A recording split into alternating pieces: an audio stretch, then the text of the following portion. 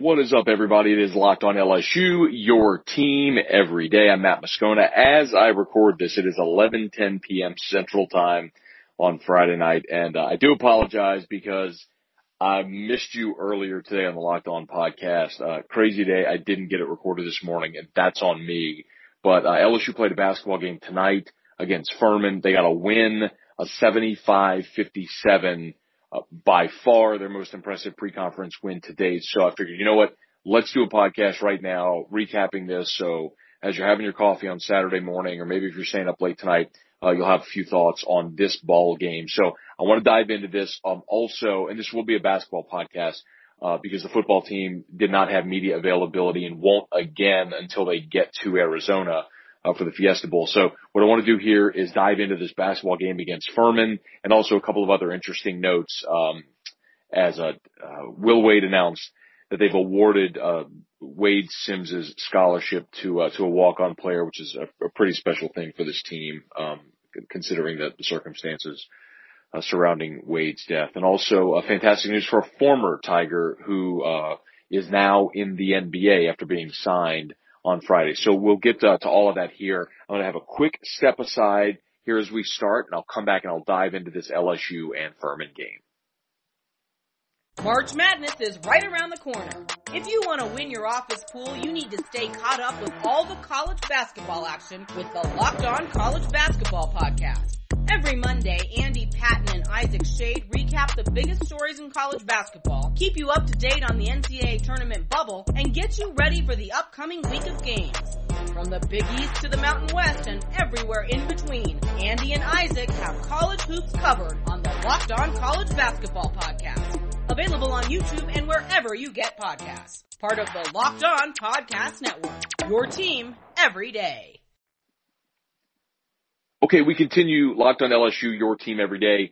I'm Matt Moscona. So LSU beats Furman 75-57 at the PMAC. And let's just start with the starters, and that's kind of where this thing was interesting as Will Wade decided yet again to go big. And this is kind of a big question, obviously, with this team, coming into the season to see just how the rotations would go and if they play small, because obviously you have three guards with Tremont Waters and Skylar Mays and Javonte Smart, and trying to get all those guys on the floor. And then you've got great talent like Naz Reid and, Emmett Williams and Darius Day, some of that freshman class. But what was interesting, obviously, about the St. Mary's game is that for the first time in his career, Tremont Waters, came off the bench for the first time in 41 games. And then he did it again on Friday night against Furman, and it ended up actually paying dividends as Tremont Waters had a really good night. He was 7 of 18 from the floor. He led LSU with 20 points. He was steady. He stuffed the stat sheet tonight, 7 assists. He did have 4 turnovers in the ball game, but 2 steals, played 35 minutes. Only Skylar Mays with 36 minutes. Played more minutes in the ball game than did Tremont Waters. Mays was the guy that got LSU going early offensively. He was 7 of 10 from the floor, super efficient night for Skylar with 16 points, and he was the guy that kind of got LSU going early. But Tremont Waters, when he came off the bench, about the 17-minute mark of the first half, really paced the Tigers tonight. But clearly, if you watch the game, it was a tale of two halves. I would say that it was the best defensive effort overall of the season. Furman was a team that came in averaging about 86 points a game, and LSU held them to 57, by far their season low. So just a fantastic defensive effort. And one of the criticisms I think of this team so far, and I certainly share, as I think many have, as they've tried to figure out what they are, is I don't know if it's the unwillingness or certainly it's not an inability, but seemingly just the unwillingness to go inside.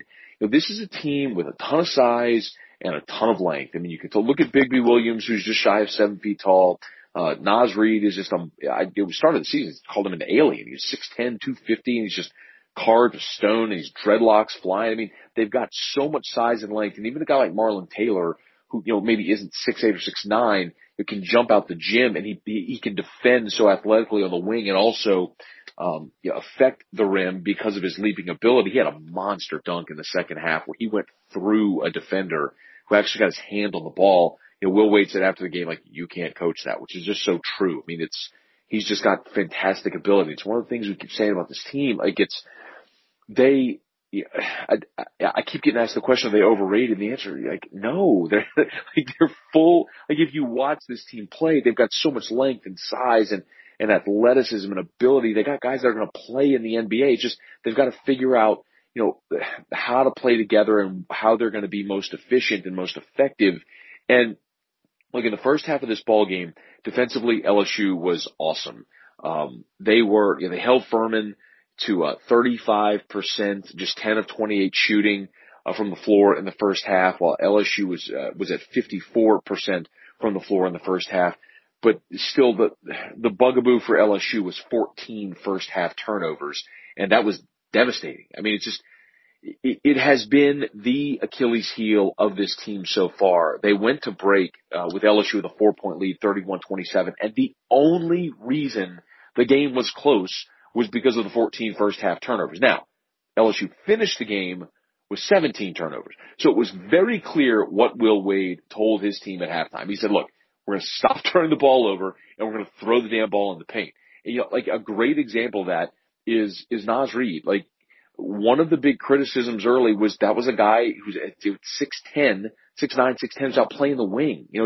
He's catching the ball, facing the basket. He's trying to beat someone off the dribble. And he's pulling up for threes. Like, every time it seemed in this game that Naz Reid touched the ball, he was taking a pass down on the block with his back to the basket. He was making the guy miss. And that's where LSU had the advantage in this ball game.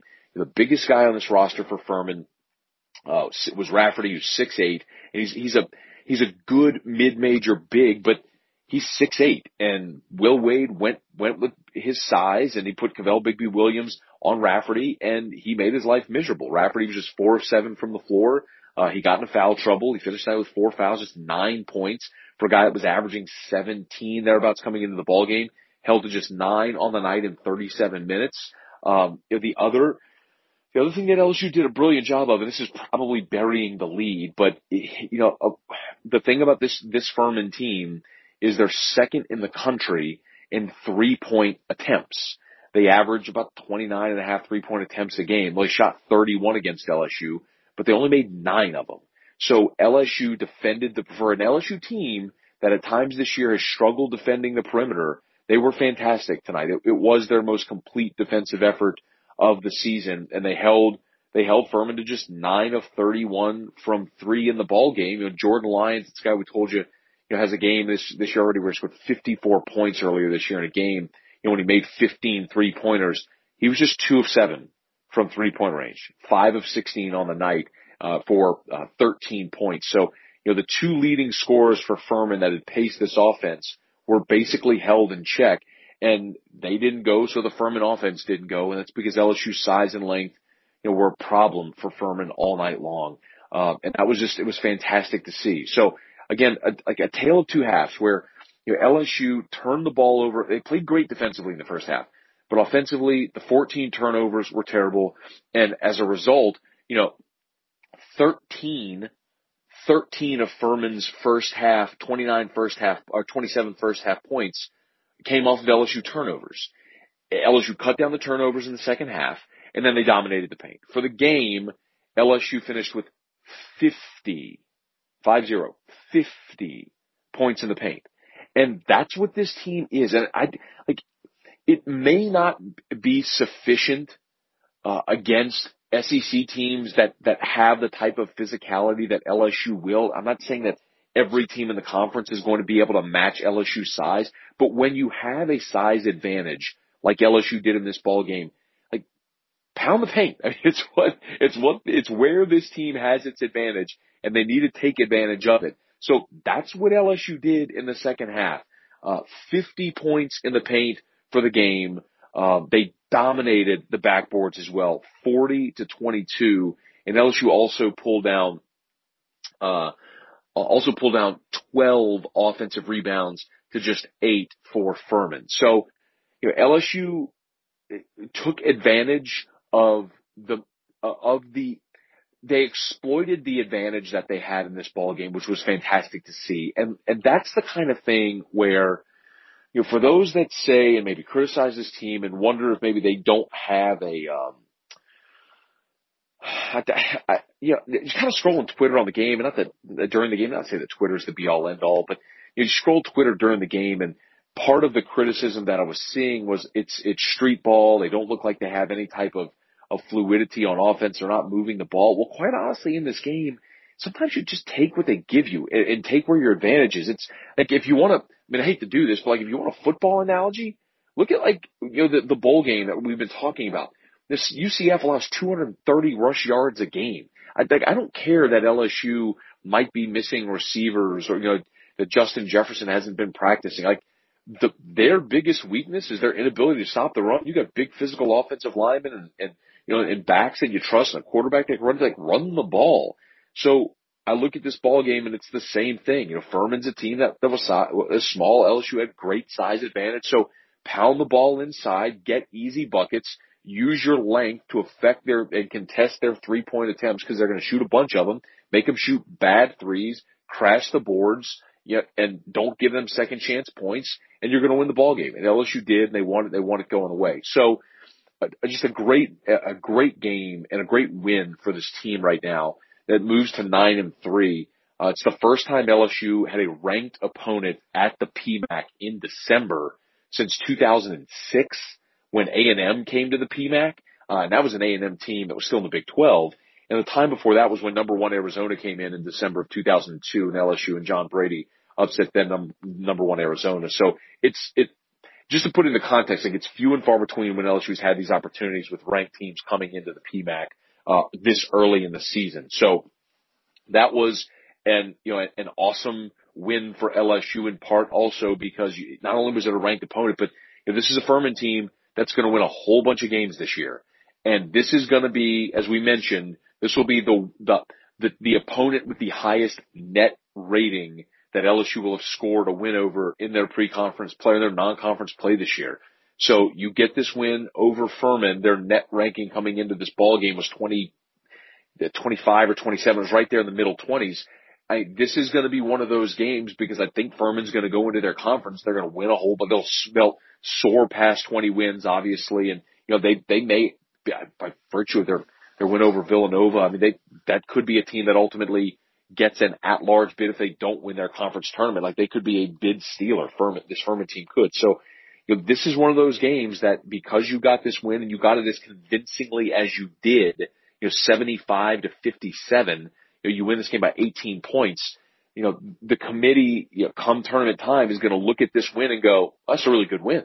Again, on paper, you don't look at it and think Furman's going to be a great win, but the metrics are going to prove that this year, that this is a really good win for this LSU basketball team. So, a fantastic night for LSU, for Will Wade, for this team, a win they desperately needed. They got a week off now. They'll play again next Friday at the PMAC, against ULM, which is not a great basketball team, but, they'll beat ULM, and then after the new year, they'll be into conference play, and they'll open up at home against Alabama, which is really struggling right now. So, LSU has a chance out the gate if you look at its schedule. Save a trip to Bud Walton Arena in Arkansas, which is always a tough place to play, even though Arkansas lost this week on this home floor to Georgia Tech. They got a chance to open up, 5-0 in conference play, or maybe 4-1 in conference play. So this is a team that has a chance now over the next 3 weeks to reassert itself as the team we thought they were going to be when the season tipped off. So a really, really, really nice win, and back-to-back nice wins for LSU, going out to Vegas, getting the neutral site win against St. Mary's, and then really controlling the game from horn to horn, man, from opening tip to the closing horn. There was only 2 lead changes in the ball game. Furman led early and never led again. So, just a fantastic effort all the way around for LSU, and something they can really build on. It is Locked on LSU, your team every day. One quick step aside here. We come back. I want to talk again about a really, really quick, and we're going to be quick here today, as I mentioned, because it is late, but as I'm recording this, a really cool moment for an LSU walk-on, and also a former Tiger that is getting his shot in the NBA. That's coming up. Locked on LSU, your team every day. Okay, we're wrapping up here, Locked on LSU, your team every day. I'm Matt Moscona. As always, we're brought to you by our friends over at Sling TV, sling.com/locked on for your free 7-day trial, SLING, sling.com/locked on for your free 7-day trial. If you're tired of paying for channels you don't watch, well, don't do that anymore. Try Sling TV. If you've been thinking about cutting the cord, great opportunity to do that now, courtesy of Sling TV. Again, sling.com/locked on, Sling TV. All the channels you want, none of the channels you don't. For your free 7-day trial, try sling.com/locked on. Sling TV, a great sponsor here of Locked on LSU and the Locked on Podcast Network. So, two things I wanted to mention here before we get out of here. One, an awesome moment, as Will Wade announced on Friday that the scholarship that was held by Wade Sims, who of course was tragically shot and killed earlier this year, has now been awarded to Marshall Graves. And Marshall Graves is a walk-on. He did not dress out in the game on Friday, turned his ankle in practice, but still a very special day. Of course, LSU could be, because it had the open scholarship after Wade Sims' death. They were able to award that scholarship this year to a walk-on or to anybody on the roster. And Will Wade announced that Graves had signed his scholarship papers. So Marshall Graves, a kid from Baton Rouge who's a 2-year walk-on, and actually Marshall Graves and Wade Sims were teammates at U High and then for 2 years at LSU. So it was, I thought, really touching and really appropriate to see Marshall Graves, a kid who walked on, who's worked really hard with this basketball program, to earn that scholarship that was left vacant after Wade Sims' death. So there's a very special sort of continuity there with Wade's scholarship passing to another former U High Cub and his teammate both in high school and at LSU. So congrats to Marshall Graves, and certainly a very, very touching tribute to Wade Sims as well. So as cool as that was, that certainly is, I'm sure, a very proud moment for everybody involved.